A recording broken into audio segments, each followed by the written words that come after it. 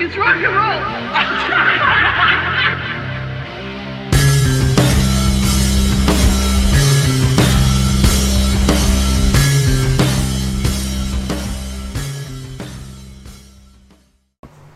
Welcome to the Look It's Rock and Roll podcast. I'm your host, Julian, and you can tell by these two characters that we're doing another W.A.S.P chat today. It's been a while, so let's see. Last episode, we talked about Still Not Black Enough. That means this time it's going to be Kill.Fuck.Die. And to the censors, you know. What do you get out of life? Yeah, there we go. This one's a little bit of a shocker for me personally. 1997, where was I? I was still in Scotland. So I remember going down to my favorite record store and seeing this and buying it and hating it immediately because it was a digipack. And I chopped up my digipack and put it into a jewel case, and there it remains to this day. Bill, we spoke to you in the last episode. We were getting you caught up on the W.A.S.P catalog. That Still Not Black Enough was very similar to its predecessor, stylistically and sonically. Kill.Fuck.Die is not quite in the same zip code.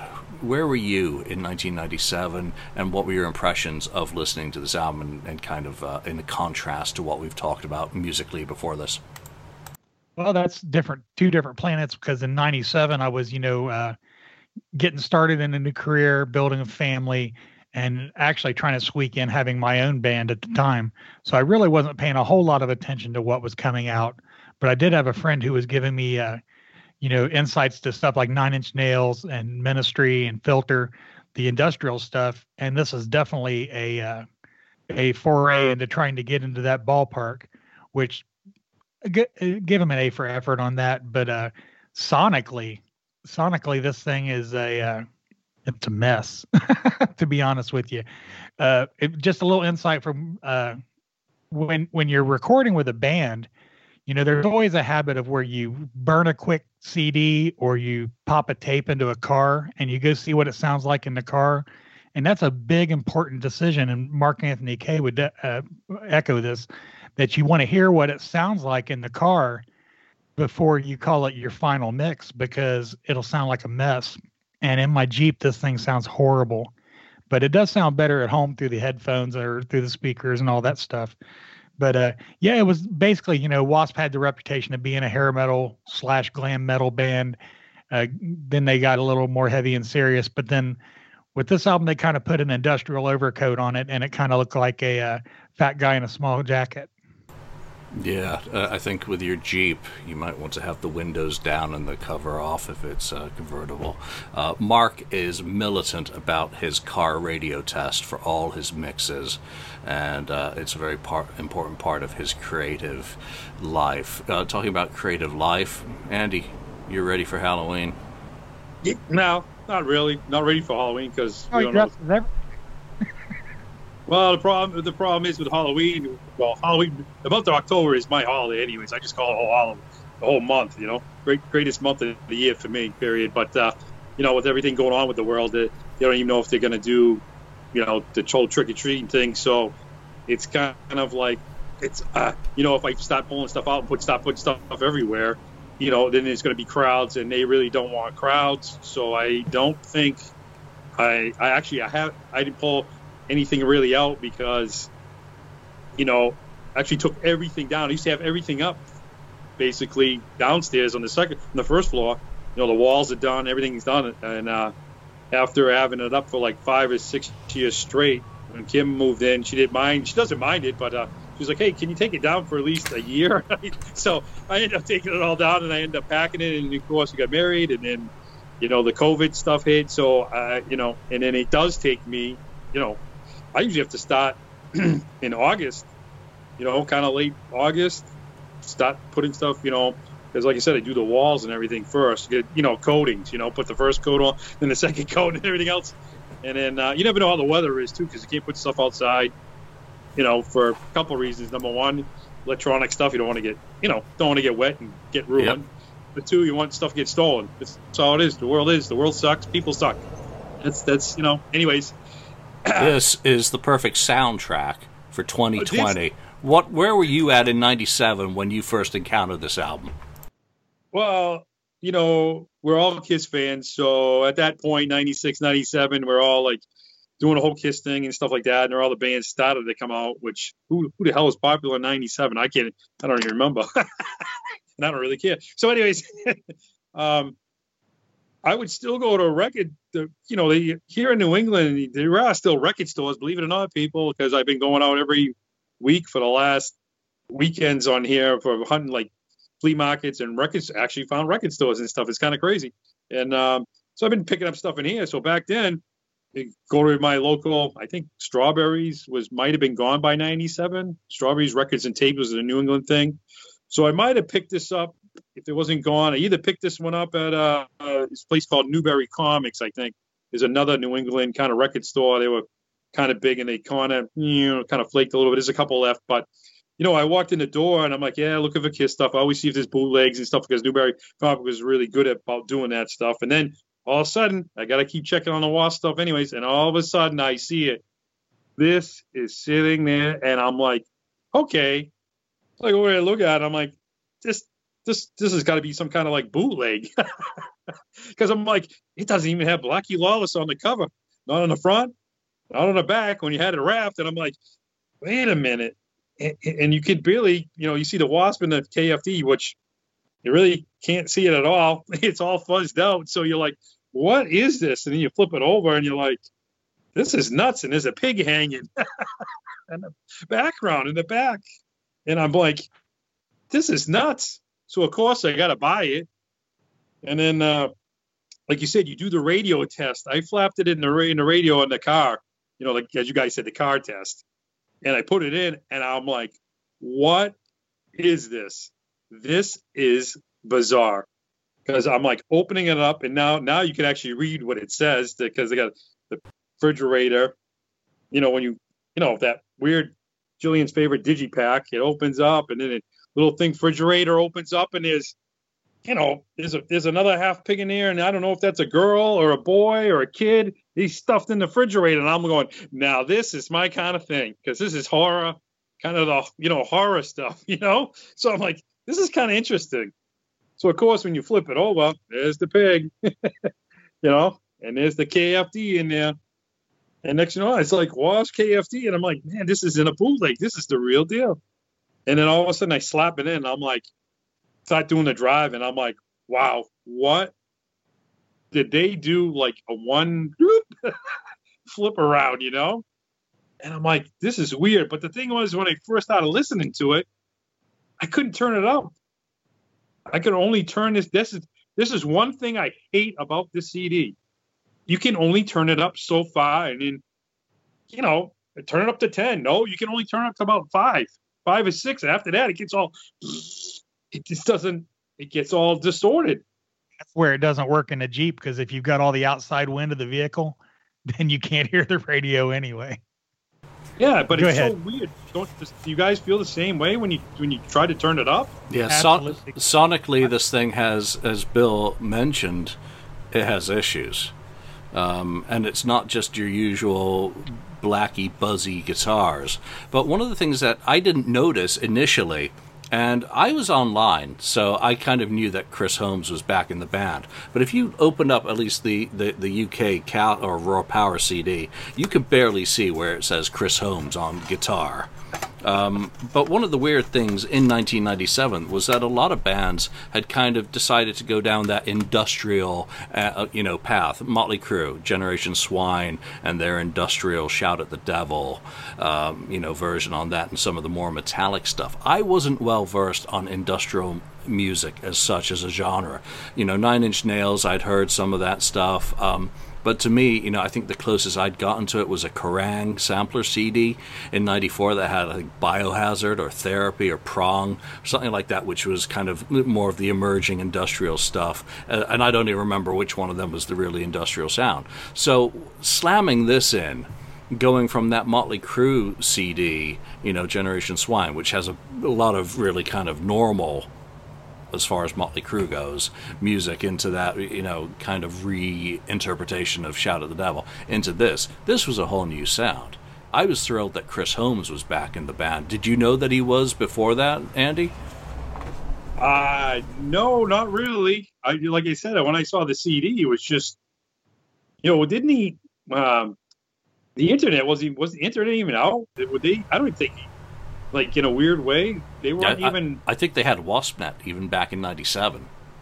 Yeah, but I don't think there was really too much about it or about them. I know it's very bizarre. I see things now that Blackie and Chris were overseas at places doing interviews and looking at Blackie Lost and how they look. They painted their faces. They're like kind of whitish, and then the teardrops on his eyes. And talking about they went from shock rock to freaking kill rock. Well, actually, they just wanted to look like Andy Moyen. Yeah. No way. But I mean, it was like in Blackie in one of the interviews was, they did a lot of interviews, all overseas all the time. But in one of the interviews said that him and Chris, when they got back together again, is that they went out, they were overseas, and when they were out, at clubs and partying or whatever they were doing, they would go to these clubs, and all of a sudden they were hearing these weird sounds, like drum sounds and things clashing and banging, and they're like, hey, we could do this. So this is kind of what they experimented. And then at the same time, I think I saw another interview, well, of course, that Chris Holmes had broke up with Lita, or vice versa, and Blackie was in a long relationship with somebody, and he was out of relationship. So you had Chris and Blackie in a very angry mode. And I think that's what they said. Some of the songs were written, and they were pissed off. Yeah, that's one of the comments that they make in the press kit. Bill, did you have a chance to watch that press kit video? Because it's basically K.F.D, and I'm not a prude or anything, but I just do not like that title. It's not like something that comes up, very comfortable in conversation. Hey, man, let's talk about Kill.Fuck.Die. I mean, it just, and you go into that electronic press kit, and they talk pretty much that this is a concept album with recurring themes of like relationship pain, emotional suffering, and anger. So that seems to be an undercurrent of negative energy that kind of permeates through the album. Bill, your kind of take on that? Isn't that a lot of that is a film from MTV Europe or something? That EPK? Yeah. Okay, yeah, I did see that, and it's kind of weird because they're saying they're wanting to. It's basically like them coming out to say that, well, we're trying to sound like all these depressed industrial bands, we're miserable and we want to screw and we want to die and all that stuff, but yeah, it was interesting to just see that because if there's anything this album isn't, it's fun. And that was a big part of the W.A.S.P sound to me was, there was a lot of fun stuff on it, even like Rebel and the FDG from, Headless Children. That was fun. It had a cool groove to it and everything like that. But yeah, it just seemed like they were trying to act like who they were trying to lump themselves in with the industrial bands, where they're like, kind of indignant to everything of the past. And even the industrial bands, when they were using distorted guitars like metal and blasting drums and all that, and then they kind of thumbed their nose to metal and was like, we're not metal. It's like, no, you're just using all of the elements. So what's the difference, really?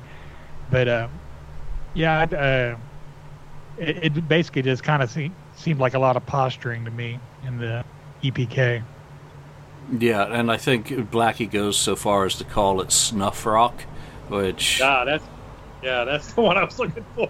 Yeah, that's not one I find particularly endearing. But then again, going back to 1997, it was a year of, again, I mentioned The Crew, and in 97, we have to mention Kiss and their Carnival of Souls. It was a lot of old school bands hopping on different bandwagons to varying degrees of failure, because I don't think one of them pulled them off. And my initial impressions of this album were not positive. I got through it and I put it away, and I really didn't revisit it for many years. And then one day I was in a really foul mood, and I said, you know what, I'm in the mood to listen to Kill.Fuck.Die, because my mood kind of married up with the music on the album. We're going to go track by track in a couple of minutes here, but again, mood. And as I started revisiting it, I started honing in on a few songs or a few riffs or a few things that started jumping out at me. And like, okay, it grows on me in parts, and in very few parts. Andy, kind of your thoughts on, you mentioned your initial impressions. How often do you go back and listen to this over the years, or have you just pulled it out of your collection for this show? Oh no!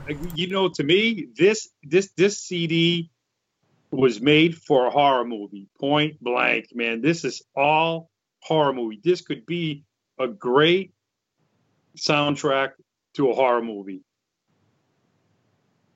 I don't know. That's it. This could be a great soundtrack to a horror movie. The same token, that's something you can't really rock out to when your 4-year-old's in his car seat behind you either.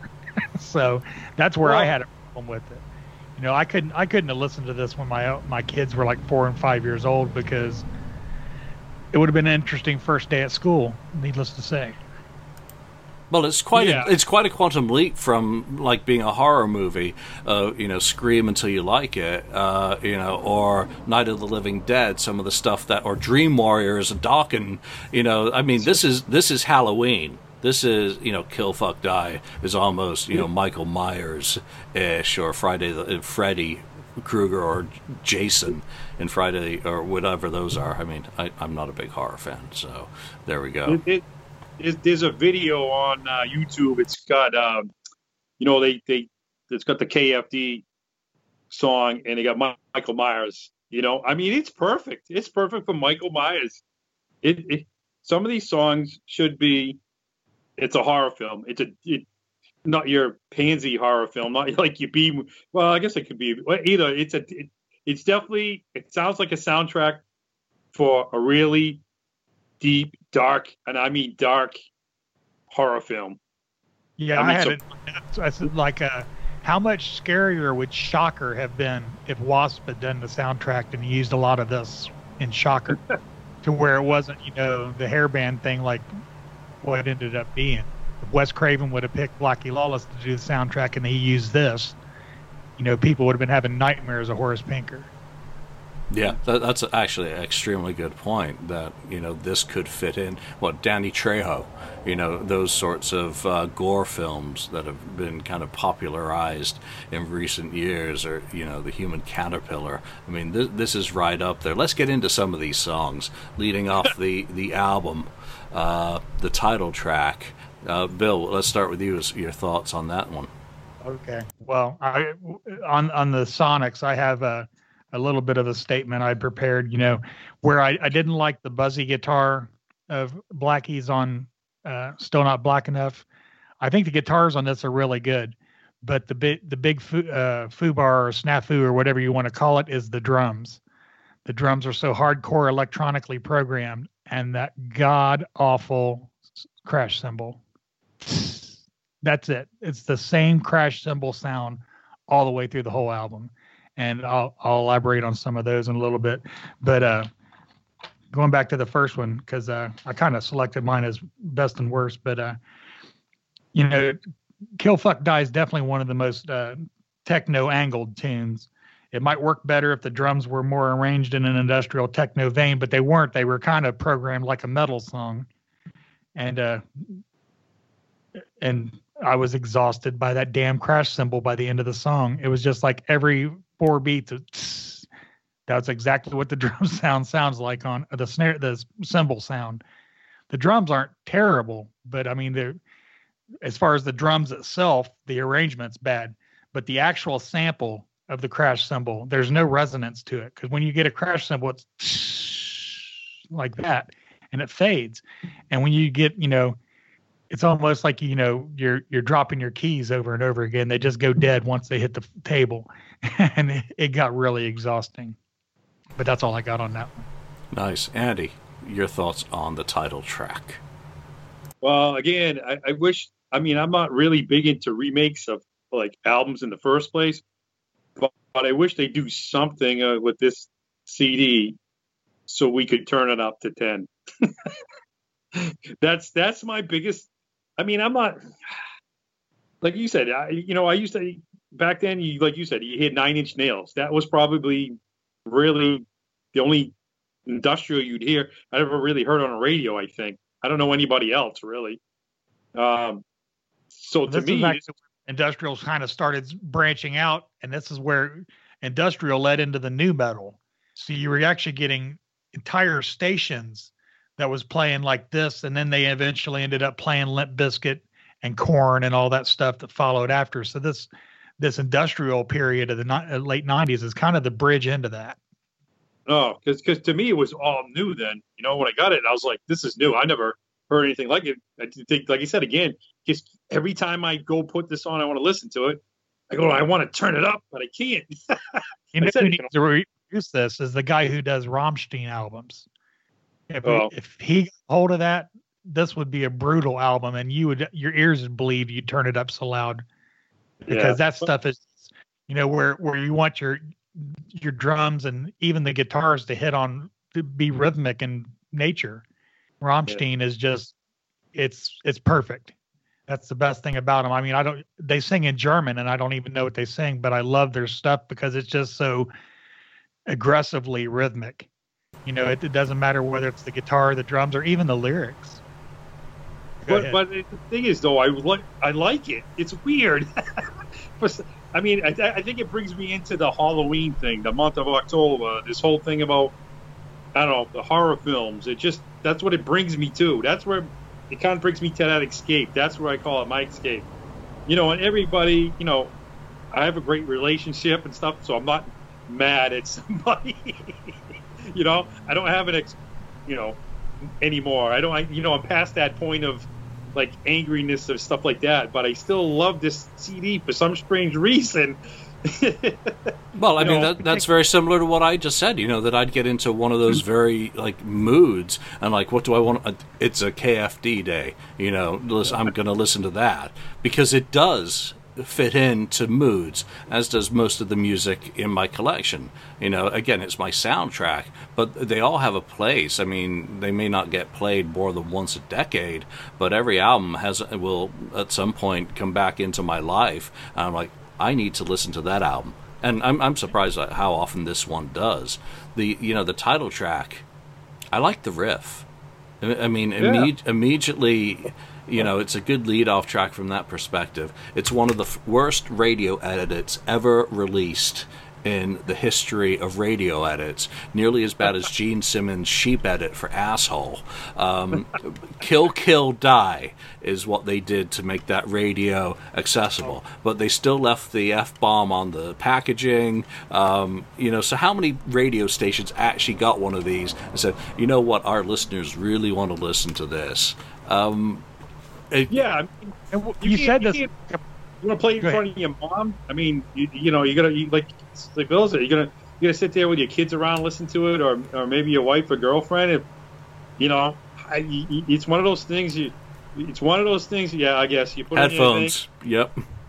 Yeah, headphones, or you're by yourself and you just in your car by yourself driving somewhere or going someplace, or you're in your hangout and it's a shitty day, it's raining or something. I don't know. You're stuck in traffic. You haven't moved in the last 15 minutes. You just keep turning it up until it becomes that wall of white noise. Yeah, and then you look at the people next to you, and you're driving, you're stuck in the traffic, and you go, "Yep, piss me off," because I'm going to step out of the car any second. And where Julian said that this is a perfect album for 2020, this track is a perfect track for 2020, because it's kind of the angle where, when we was growing up, you had life sucks and then you die. And that's pretty much what this whole damn song's about.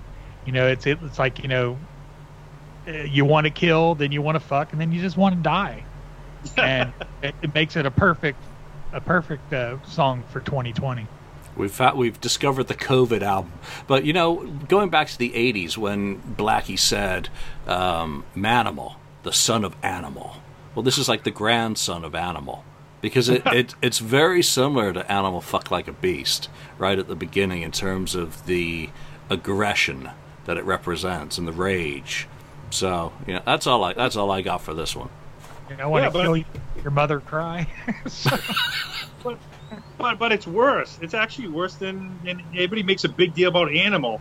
I think he says the phrase like twice in the whole song. This K.F.D, man, he says it way the hell a lot more. But and that's why I think it's the grandson of Animal, because it's that same sort of outrageous offensiveness deliberately. And while that may have worked in 1983, it was like, we're going to reinvent ourselves with the same move. So here's an outrageous track, an outrageous interview. We're going to, here's our makeup. Here's our story about this album. It's just outrage. But you know what? In 1997, pretty much everyone had seen it all by then anyway. So yeah, it was a little bit of a moot point. Let's move on into song 2. Take the Addiction. I always thought it was Taste the Addiction, because I don't read so good, apparently. But my only notes on this is that Blackie decided that he needed to write a song that was like the real me, only industrial-like. And musically, from this point on in the catalog, I start hearing a lot of elements of previous W.A.S.P songs. Whenever I hear something, I'm like, oh, that's got a little taste of this. This totally has a taste of real me to me, just industrial, the real industrial me, and that's all I got. I actually like the song. Bill, it's actually one of my favorites. I have it as one of my top 3. I got a little hint of it where, like the theme of the song was, basically heroin looking for its next victim, and then if you think about it, this is 97, and if he's giving me that kind of impression, he is light years ahead on hard rock and metal bands writing about heroin. But I mean, knowing now what I know about heroin, it gives me the feel that, it's just basically waiting. It's heroin laying low, looking pretty, and waiting for its next victim. It's a great song, and I love the freight train feel of the whole riff all the way through the song. It just relentless and doesn't let up. Yeah, nice. Andy. Yeah, it's an awesome song. And Bill took the words right out of my mouth. It seems like he already knew about how much the drugs, the heroin, and all that was like going to be a big thing, and just the riffs that Chris does. It's too bad, like I said, be able to turn it up, But it just seems like Blackie seems to be ahead of his time at times, like he's already thinking about what's going to happen like 5 years from now. And some of the stuff that he's done and said, it's happened. It's weird, in ways, Well, kind of bridging the gap, because who did he replace in the New York Dolls? Johnny Thunders, correct? Yeah. So Johnny Thunders was, he was the Scott Weiland of the 70s. He was the heroin horror story. Of course, he died in the 80s, didn't he? Yeah. Johnny Thunders did. Yeah. So, I mean, but he was smacked out the whole back end of the 70s. That's why he ended up out of the Dolls and, playing with other junkies, junkies of like kind or whatever, But good God, what kind of music did they make? It was great stuff. But yeah, I mean, he was kind of bridging the gap to where, it's kind of a reminder. It's like, yeah, this has went on and it will go on. Yeah. I mean, it's in Blackie's voice is, at this time is still phenomenal too. It's superb. He was ripping on it with his voice, man. Just like unbelievable, the stuff, Yeah, this vocal could be right up there as one of the best on this album, but it's also a very brutal one. I mean, I like Bill's, take on heroin, but I also see, that addiction can be like that. Drug is love, and the emotional connection, so you get into the relationship side of this, that relationship energy is as, powerful as heroin or a drug, so you just kind of, weird. Let's move into the ballad. And again, you get into kind of my take on this is, I hear elements of a lot of stuff, and My Tortured Eyes, I have echoes of Cries in the Night on this. and again, blasting it with industrial rage. It's just what I get out of that, and Cries in the Night is such a I mean, that dates from the very earliest part of his career as well, because that had been done, I think, by Circus or Sister in a different guise, and was revisited by W.A.S.P. Bill. And Cries in the Night is one of my favorite Blackie compositions, period, along with Sleeping in the Fire, which both happen to be ballads. I didn't actually write down any notes on that because I just kind of missed it when I was going through my list. But yeah, My Tortured Eyes, it's got a wild angle to it, and I think Andy reminded us of it a while ago, kill me so my tortured eyes never see you again. It's like, that's heavy, the concepts on this are great. And actually, where you were talking about the vocals are awesome on it. Chris's lead playing is fantastic. But I mean, for some reason, I think a lot of this album gets killed in the sonic. But this isn't necessarily one of them. Some of the others are. But I don't have a whole lot more on My Tortured Eyes. Andy. Well, this is pretty. Like I said, this is a pretty deep song. I mean, I've had, I know there are a lot of people out there that don't have great relationships with their parents, man, but I've had a good one. But this song, man, if there are people out there that feel this way,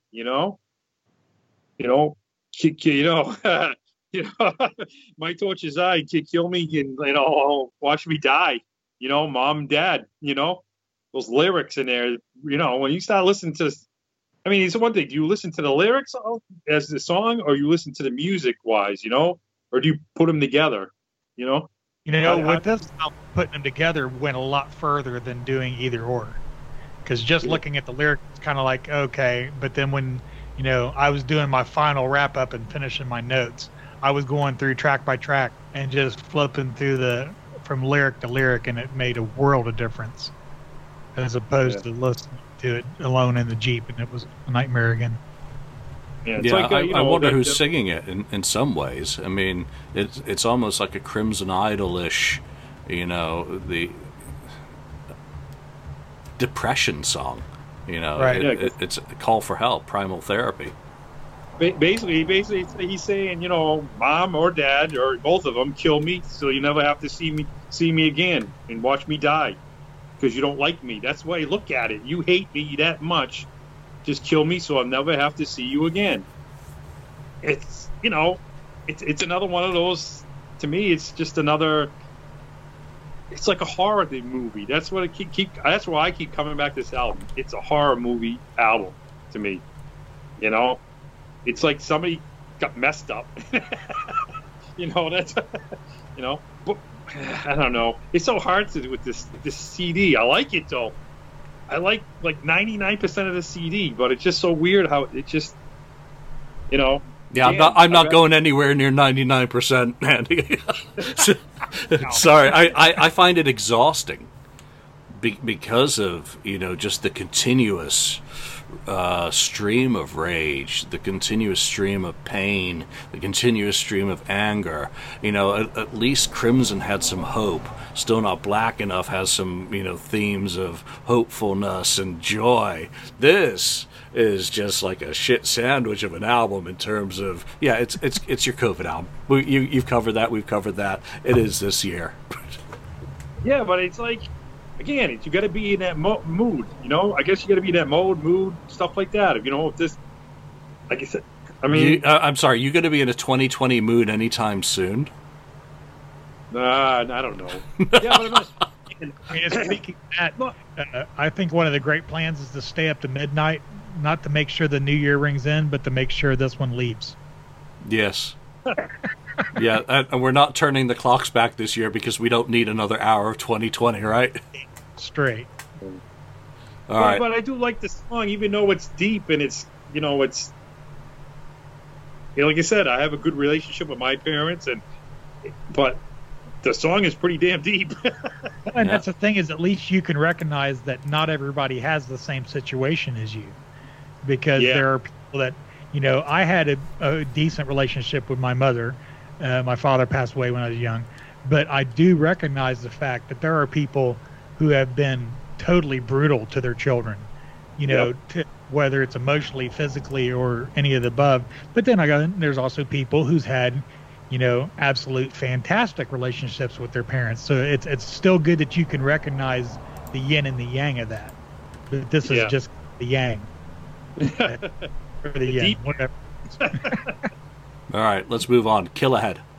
And for me, again, I get another echo of songs from the past, and this starts off like an industrial Big Welcome from the Electric Circus. So I've always felt that this should have been the lead-off track from the album, but it's like White Limo from Foo Fighters, Wasting Love. Dave Grohl. It again. Lyrically, I just can't sing along to Die Baby Die. Oh hell yeah, Die Baby Die, gonna make your mother cry. Kill Ahead, kill. I mean, it's just not something I can really bop my head along to, because while musically it trucks along, and I think creatively, I don't have a problem with the music overall on this album. It's the lyrics, because once you start finding yourself coming along, you're like, kill baby, mother, die. What? And you have instant guilt of my parochial school upbringing of, I can't be enjoying this because orgasmic, my high-tech sex, high-tech death, the animal you are. Oh, God. I mean, just go through those lyrics and just shake your head. Bill. It's one of the greatest W.A.S.P. I mean, it's the second best W.A.S.P. arrangement on the album. But yeah, I'm not a big fan of the lyrics either. And, that's the thing is I had a pretty conservative Christian upbringing, and it's kind of tweaking me a little bit too, listening to it. This is definitely the one that you didn't want to hear the kids, none of these you want your kids to hear you sing.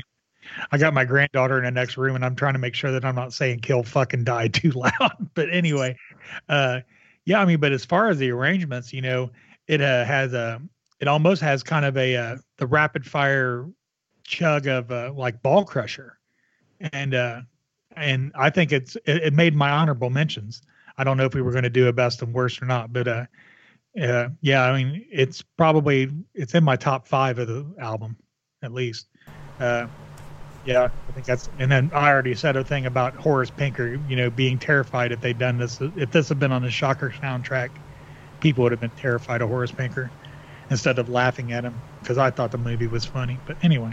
Yeah, I think you bring up something interesting there, especially talking back to your upbringing and my own parochial, upbringing, is this challenges us. Oh, yeah. And it makes us uncomfortable, even as adults. And, it's not like I'm 14. I'm a complete free being to talk how I want to and, sing what I want to. I would never sing this or play this around my wife.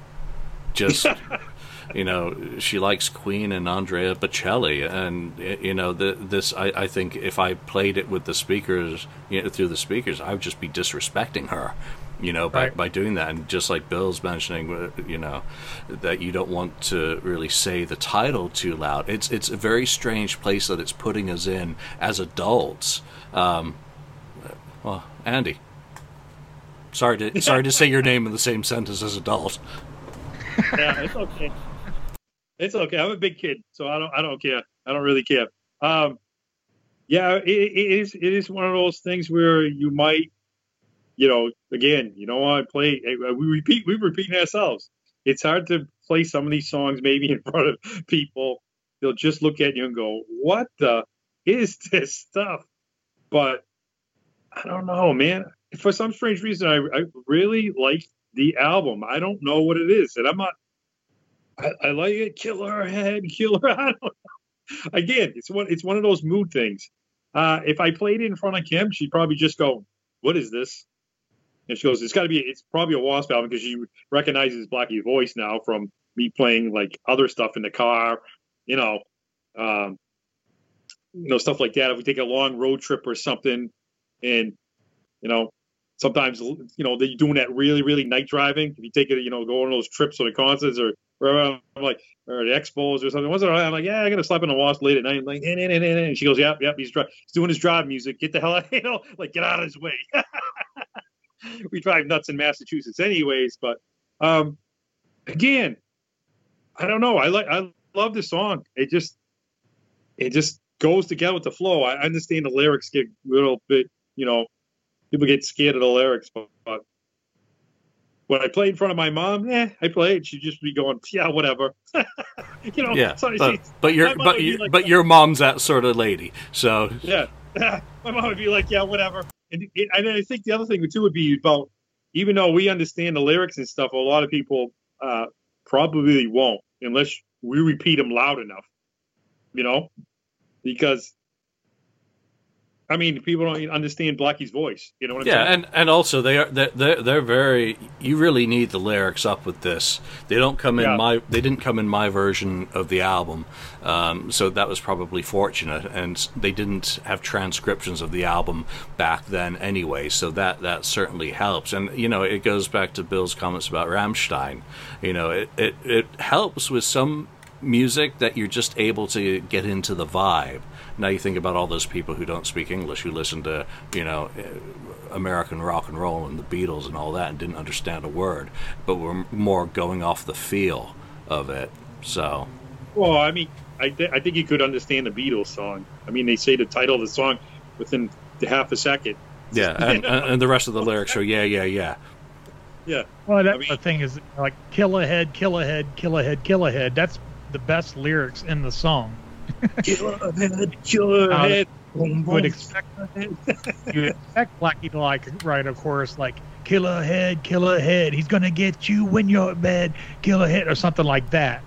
But I mean, you're just basically repeating kill ahead, even though as repetitive as it is, it's the best lyric in the song, because really the verses don't do a whole lot for me now that I know what the verses actually say. But the song as a whole, it's all right, That's why it didn't make my top 3, but it's okay. Yeah, didn't make my top 3. Let's move into one that does make my top, and it's Kill Your Pretty Face. Wow. This one to me, again, I have memories, I have visuals, if they remade Apocalypse Now, I can see Blackie flying around a Delta with a winged version of Elvis, his microphone stand, bloody sun setting in the background, and then letting rip into shreds of girlfriends getting blasted by 50 caliber Gatling guns. I mean, I just get that whole intro sequence to Apocalypse Now with this music in my head. And it's kind of Charlie Manson meets Jim Morrison, the lyrics. I love it. The song, I think, is absolutely fantastic. It's like an industrial Freebird. It's kind of building energy, and tension is rising throughout the song, and then it erupts into the chorus. Yeah, this is right up there for me. And you seem surprised, Andy. Yeah, I'm just surprised because you just said you would play this. You would play, and you play this in front of somebody, and like, to me, another horror movie, torture horror movie, without a doubt. Well, if you think about it, Apocalypse Now is about as real life horror as it gets. Yeah, but it wasn't about a freaky monster or something, but it was definitely about the horror of what happened. Yeah, but I'm thinking the visual of Kill Your Pretty Face is basically some whack job or, whatever, a horror movie has got some chick, bound up, tied up, and he just basically slices her and dices her pretty face right off. And I'm pretty sure that Blackie wrote this song about his ex because he was pissed. This song is to me is like the central song for dudes, for guys who are pissed off at an ex-girlfriend or ex-wife. You know what I mean? You just get so mad. You just like, You know, especially when you were kids or teenagers. The rage of wanting to destroy that which you loved so that no one else can have it. I mean, that is a very, again, Apocalypse Now type thing of, I can't have it, you can't have it, no one else is going to have it, I'm going to destroy it all and napalm your face. Yeah. and not only that, if I remember right, I should remember this. I should have researched this. I saw this tour, and they played this song live, and this is when Blackie jumped up on his buddy there, the skeleton. I know he named it. I'm going to get crucified because I can't remember the name now. And he put that big. After a while, he started putting all kinds of almost like voodoo stuff all over it, whatever I was used to shake back and forth. But when I saw this tour, holy schmoly, shit, man, he came. I'd never seen anything like it. He came out, jumped up on a thing, started doing the song nice and slow. There's videos out there, and nice and slow. He's got his leg wrapped around it. You know, he's up top, but he's got his leg wrapped around it. And next, he just starts swinging very slowly while he's starting to sing the song. And also, they turn out the light because he's got the stuff on him, and nobody knew at the time what it was. It was just like all gooped all over him. But when they shut out the lights, it glowed in the dark. And I'd never seen anything like that. It was so bizarre, but bizarre way is it's so wicked awesome. And it's just like on his face, on his hair, and he's just like, and he's doing the rocking back and forth. And as the song progresses, he just a little faster, and he's just rocking, and his stuff just flying everywhere. It was totally off the hook. Loved it. Yeah, and you can see some of that footage in the electronic press kit, which of course we'll put the link to in the bottom of this for YouTube viewers. For listeners, you just have to use your imagination about all of these nightmares. Bill? Well, I guess I'm going to be the odd man out in this one because I thought the music was okay and the lyrics were okay, but it didn't seem like they went together. It's like the music could have been great if it was done with something else, but it just didn't seem like the music and the lyrics fit for me, so I didn't have a whole lot more than that. All right, let's move on into... Yeah, I don't have a whole lot to say about these next two, Fetus and Little Death. I'll say this. They were deleted from the Japanese version of the album, and I totally get why. I am not a fan. Little Death. Fetus is the kind of instrumental build up into Little Death, and Little Death I just do not care for in any way. Bill? Well, starting with Fetus, I have Fetus written down as basically useless film score music, which basically being a predecessor to Little Death, that is. But Little Death made the top of my least favorite list. And I'm going to read right off my notes. Having followed Fetus, I would presume it was about being aborted, but I didn't really get that from the lyrics. This is the first song that you listened to, and you got pretty close to the Ministry, Nine Inch Nail, industrial vibe of the song and the lyrics, but as nonsensical as they appear, it's a trend of the time. And no, I did not feel young or the special gas of magic, and I'm pretty thankful for the second part. Yep. Andy? Yeah, I would agree. As listening to an album, it's not really either my two favorites on the album. These are probably the two, I'm going to say, the clunkers, because it seems like for like a horror movie again, or a movie, like some part of the movie, this is going to happen, Another kind of torture. Oh, this woman's going to have a baby, and guess what? Either somebody's going to die in this, Yeah. It's just a setup for that, and I don't know. Did he do this really? Did they do this to hopefully get some kind of score for a movie? I don't know. It almost sounds like that's what it. When you listen to this stuff, it's kind of like the music from the Elder thing. Not the same kind of music in a way, totally opposites. But it sounds like, hey, yeah, it's just trying to be a thing for a movie. Well, hey, if Eddie Van Halen can do pornos, soundtracks, Well, and that's one thing I got thinking about this, is where, Andy had said up front about it being so much for it be horror movie music.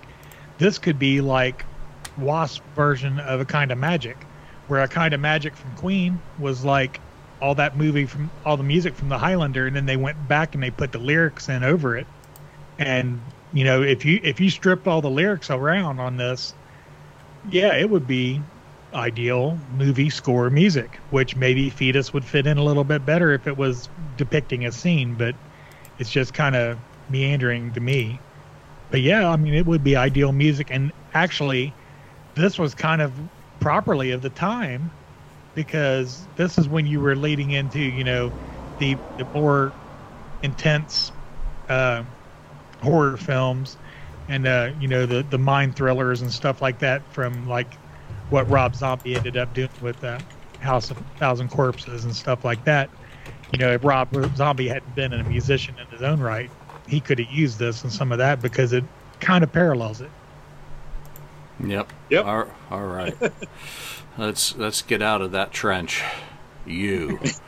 Part 2 of Kill Your Pretty Face. I think this is the breakup song on the album. Immediately made me think of Megadeth, and something I've listened to a lot more. I think The World Needs a Hero, and 1,000 Times Goodbye, which starts off, I think, with a phone call, or whichever song it is on there, of the girl kind of dumping him. I found someone else. We'll always be friends. You fucking suck. Yeah, and that really is kind of everything in this song is just about that. You've been dumped, and now he's fantasizing about, you fucking suck. Point blank. This is basically like you just got the rug pulled from you. Hey, I love you. I'm going to give you everything. Here's my money. Here's my here's everything. Here's my house. Here's my life insurance policy. Here's everything. Yep. I'm dumping you. Yeah. You suck. You know what I mean? So it looks like Andy and I are reading this one exactly the same way, Bill. I think I'm going to be joining the consensus, because, again, I'm going to go straight from my notes, because if the whole rock star thing hadn't panned out for Blackie, he could have had a bright future in the greeting card industry, because who would have a box of cards that you could just hand this to the people that so deserve it? It's just like that asshole that pisses you off at work every day. You just walk up and hand him a little card that says you on one side, and you flip it over and it says, you fucking suck. And I would order those like Vistaprint business cards. Some of the people you know what? You just gave somebody a good idea. They're probably gonna, after they see this, they're probably gonna do it. But trademark. You got to spread love in the world, and even if it's just letting, honesty's important. Here's my card. You fucking suck. But it's so weird though when you listen to the song, right? You're thinking, yeah, it's not great. You're like, oh, this is in one of the better song. Well, depending on what you guys think about, not one of the better songs off the CD. But then when you start listening to it, you're like, all of a sudden you see yourself around your room or by yourself. Yeah, come on.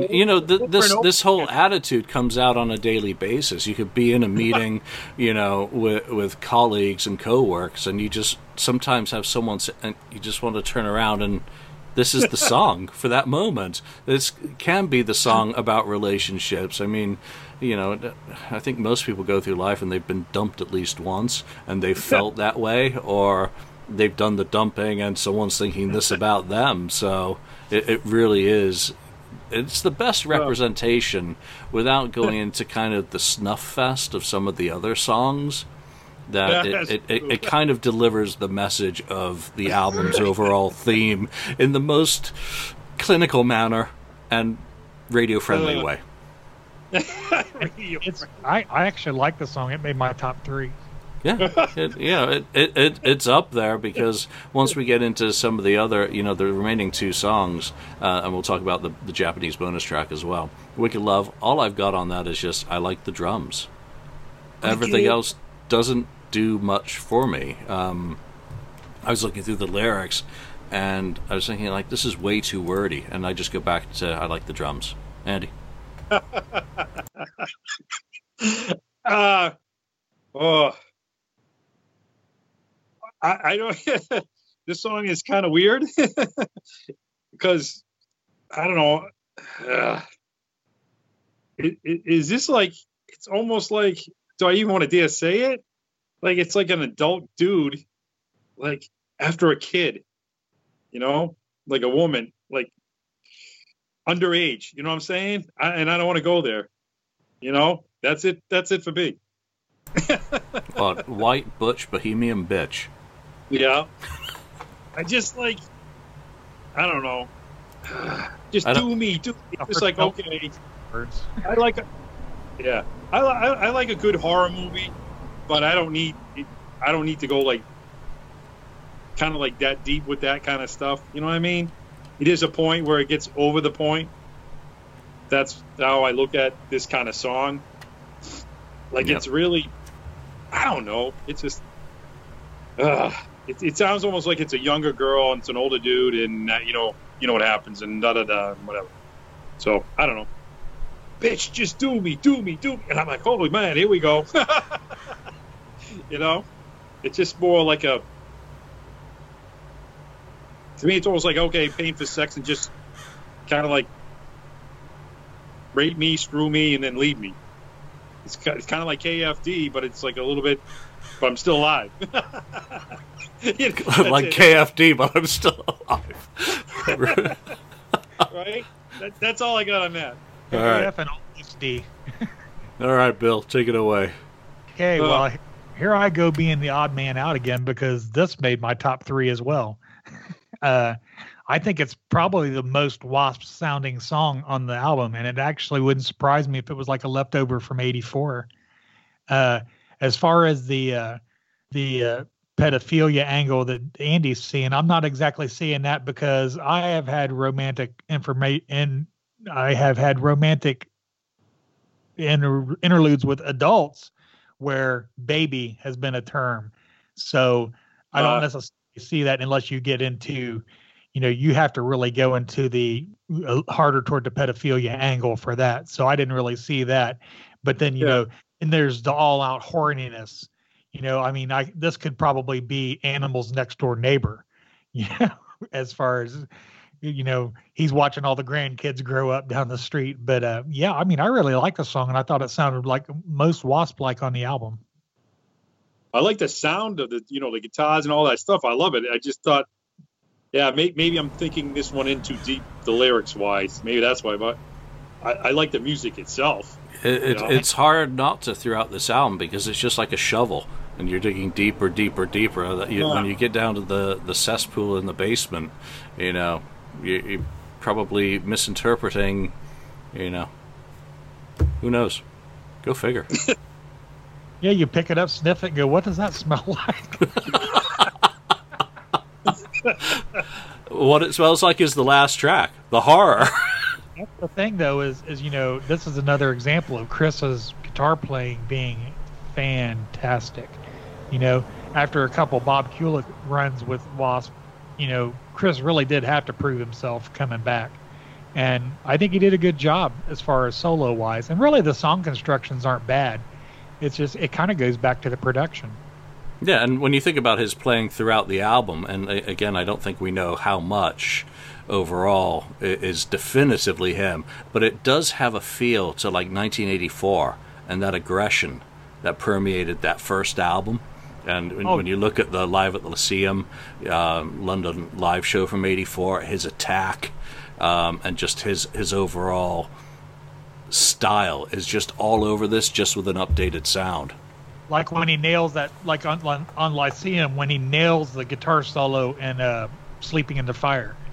I just got goosebumps thinking about that because he just has a brutal attack when he's going into a lead like that. So I was definitely impressed with it. That's one of my favorite rock concert videos to watch, that Live '84. Great set, anyway. All right, let's move into the last song, The Horror. Very long song, 8 minutes and a half. And to me, this is just very, again, going back to that theme of I hear elements from other albums. Bill, you were just saying that Wicked Love could have been like a recycle from earlier in some ways. I think the horror is like a leftover from Crimson Idol. Mm-hmm. It would fit in easily on Re-Idolized. That it kind of could fit into any narrative of storytelling just throughout, and it's sonics, but it also wraps up the album nicely in that it's got those lyrics of all pigs die, kill, fuck, die. I mean, it brings it full circle to the beginning, which is, of course, the title track. So it ties it all together. And I am hell, godless me, I am pagan, idolatry. It's like he's just singing, this is love. You worship love. But it's also, the horror is love sometimes.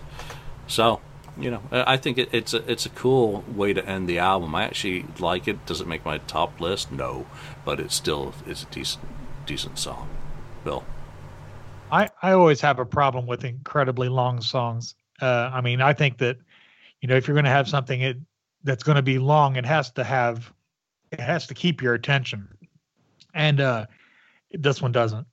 Yeah, he's creepy and evil, and he wants you to submit, and it just takes too long to get there. I mean, I didn't actually track the time on it, but it took forever for the first verse to start. And then it's almost like the interludes between the verses and the choruses are too long. And then going back into the verses is too long. If they would have tightened that up a little bit, it might have been better. It might have knocked it down to 6 minutes or less. And a really decent song, but it really I had a hard time keeping my attention. Andy? To me, like you said, it's almost like the part 2 of the first song, K.F.D. It's almost like, okay, the horror is, what was it, the 8 minutes and 24 seconds, and then you had the, K.F.D.'s 4 minutes and 20 seconds, and he's right, oh man, I can't make the first title track, and the title track, yeah, it's already 4 minutes and 20 seconds. If I made it another 8 minutes and 24 seconds added onto it, but, again, all pigs die, it's a K.F.D. It just seems to go, it seems like a part 2 of the first song. But, again, his voice, man, Blackie's voice and Chris's guitars, you can tell who they are. It just, they just, like they said in those interviews, they wanted, this was now just not theatrical. They was sick, Blackie was sick of hearing about, we're just a hair band, so a theatrical band. And so they wanted to be the snuff band, now they called it. And they wanted to basically really open people's eyes up to even more stuff. But, part of the problem with that, they lost a lot of fans from this album. Actually, they admitted it afterwards. They lost a lot of fans because it was too deep for a lot of fans to and they said, especially the lady fans, they definitely out the door. They lost a lot of fans because of this album, because it was too much. It was just way, way too much. But I don't know, man. I like it. I like the sound. I love Blackie's voice. I just, it's just very cool. I know it's deep for some people. I don't mind it. Me, again, it keeps all going back to Halloween, horror, movies, whatever. That's what it is for me. So it's the way I look at it, Yeah, but and you can understand a lot of fans being upset with it, because what do fans really want to hear? I mean, I want to be somebody, upbeat, wild child. Well, again, I was happy to get lucky. I did see this tour. They did happen to come around the area. I think it was in Boston. I think I saw this one. I'm going between this one and it was either in Boston or the place that went down in Rhode Island. So it was one of the two places, I think. And I think it was in Boston. So it was in Boston. I can't remember. Or maybe it was the station in Rhode Island. But I remember walking in, and they had TVs set up, like monitor TVs, like off the stage, but on the sides. And they were playing, all they were doing was playing porn movies. That was basically the stage on the sides. And then they came out and they had, Blackie had his the makeup on and the white and the teardrops and thing and whatever, and then Chris came out like white as a ghost, and then Mike Duder, and then I forgot who's playing on the drums at the time. I forgot who's playing drums. The big dude. What's his name? Who's the big guy?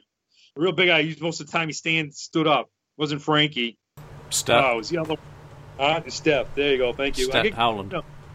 Steph Howland. So the show was really, really good. But again, like you said, it scared a lot of fans away because of how deep the album was, So I like it. I just wish they had fixed it. Anyways, I don't know. That's all I got to say. Yeah, so let's talk about the replacement track. I'm not going to call it a bonus track because they deleted two other songs. Well, Fetus and, Little Death off it, and then inserted Tokyo's on Fire. I actually think this is one of the best songs on the album because it's more traditional. It could be a rewritten version of Blind in Texas in some ways, and it rocks the fuck out. Perfect. Bill? Well, and I'm with you. I had that. It's the best Deep Purple song that Deep Purple's never done because it has a real Speed King and Burn kind of feel to it. And the lyrics are outrageous. The funny thing is they put Tokyo is on Fire on a Japan release, and it's like, that's like I'm coming to burn your house down or something like that. I mean, that just struck me, but yeah, I mean, it's a great song and it sounds like classic W.A.S.P. And it would have made my top. It would have become a top 4 instead of a top 3 if I hadn't been considering it a bonus track, because I know Andy was kind of particular about it being a bonus track. Yeah. And it completely clashes with everything else on the album. Doesn't belong on there at all. Andy? Yeah, so you just took the words out of my mouth again. The song's okay. It definitely sounds like an earlier W.A.S.P. for sure. It doesn't go with this album for what this album is. That's, again, it just goes back. It sounds older, but doesn't sound like it was done in 97. It sounds like it was done in the earlier years, but it doesn't match this. So, and it's, to me, all these freaking bonus tracks drive me crazy. You know what I mean? All these tracks, man. If you're going to do an album, put them all on, please. Every band should do that. None of this crap where, you get one and they take off this one and put on another one. Come on, give me a break. Yeah, well, Japan was still -1 if you think they took off 2 songs for whatever reasons. I think we could probably guess what those reasons are for that market. That they replaced it. So, again, it's just here we're taking away 2. Here's 1 extra, and again, I don't think it would work as a bonus track on an international release. Here's an extra song. It's like a clunker. At the end, it's just like it's completely different. It's like, whoa, did you put something from the wrong album on here? Well, they make you just want to buy it. That's all it is, just like every other band does, Yeah, it should have been the single. Everyone goes out and buys the album, and then you're like, what the? Well, I guess. No, not really, because Tokyo's on Fire. I just, what I mean? It doesn't. I don't know. What would be good for the United States? I don't know. Like you said, it does sound earlier. It doesn't match the album, so it's like, whatever. That's why he picked Tokyo, because he couldn't narrow down one city in the United States because every place was on fire anyway. All right, let's wrap up with favorite tracks from the album. Andy, your top 3. Oh, I have to do this. I hate when you guys do this. It just bugs me. Depend. You know why? Because I say that because it all depends on the mood. Yeah. The mode. Oh, well, what's your mood today? What are your favorites that we've talked about? All right. Well, all right. I got to go with the title. The title track's got to be one of them because it's the title track and it's all about K.F.D. And when we're in that mode, that's it. You just want to kill. You just want, and then you want to die. Well, maybe not die. You just don't want to get caught. or right? else she'll kill you. Hey, well, no, I'm just saying, you know what I mean? Just whatever, you know. Man, I like certain songs for different reasons too, because of the sounds, the way how he sings. I don't know. I do like Killer Head. I know you guys are gonna be like, I like that whole Killer Head, the guitar work with, you know. I am not like I said, I'm not a guitar player or any of that stuff, but I just like how he says Killer Head and just. I don't know. They kind of go back and forth with each other on that. So, fair enough. Of course, man, I kind of mixed up with some of them because it all depends on my mood. You know. Well, most of the time, as much I like kill your pretty face, I don't want to kill some chick's face because I'm just not that mad. Yeah. Are any of us? I certainly hope not. Bill, what are your favorites? Yeah. Okay, well, and that's the thing is I've kind of peppered that all the way through, so I can just go in no particular order. Take the Addiction, Wicked Love, and You, and in an honorable mention of Kill Ahead. Yeah, and for me, I peppered it throughout as well. Take the Addiction, Kill Your Pretty Face, and probably the Horror. You know, if I'm going to stick to 3 and not do the bonus track, because again, I think it's. In terms of a W.A.S.P song, a more traditional and better W.A.S.P song than everything else on the album, but I'm gonna not say and put it in my favorites list because it really does clash with the rest of it. So, all right, let's leave that there. On our next episode, our W.A.S.P chat we're gonna skip through to the next studio album, which is of course Eldorado. And then we'll go back and we'll talk about the 2 live albums that kind of sandwich that, The Sting and Double Live Assassins. And of course Double Live Assassins was the live album recorded off this tour. And Double Live was actually, that was off the Eldorado tour, and then The Sting was just that fucking internet thing way back when. So what are your thoughts on what? One more mentionable though. Also today, just to let everybody, because they're gonna be like, "Oh my god, you guys did this today." Actually, today, October 13th, 2005, Babylon was released. So we're doing a podcast on K.F.D, but Babylon was released today in 2005. Okay, next. And I was actually right. Double Live was the live album done off this one, and then Eldorado had The Sting as its live album. But there you go. We'll sandwich both of those live albums together, and they'll go head to head, and we'll see which one wins. But next episode, we'll talk about Eldorado. So for now, what are your thoughts on Kill.Fuck.Die? If you were a longtime fan, what did you think when it came out? If you weren't and have gone and listened to it on YouTube today because we've talked about it, what do you think about it? What are your favorite tracks? And let's leave that there for now. So from Bill, from Andy, and myself, thanks for joining us. We'll see you next time. Okay, I had one more thing to squeak in. Squeak it in. A plug now. Oh, you have a plug. Plug something. I am the co-owner and soon to be a DJ on A2ZRadio.net. It's a Live 365 channel. We play a variety of everything, and I do mean everything, because I've heard everything from songs from the 50s all the way up to songs that came out last week, and of all genres. So if you like a little bit of flavor, it's the number 2 Z Radio on Live 365. Real nice. Thanks for sharing that. All right, take care, everyone. KFD. Thank you for watching or listening to this episode. Be sure to subscribe to us, like us, or even leave us a review. You can find us and join the conversation on Facebook.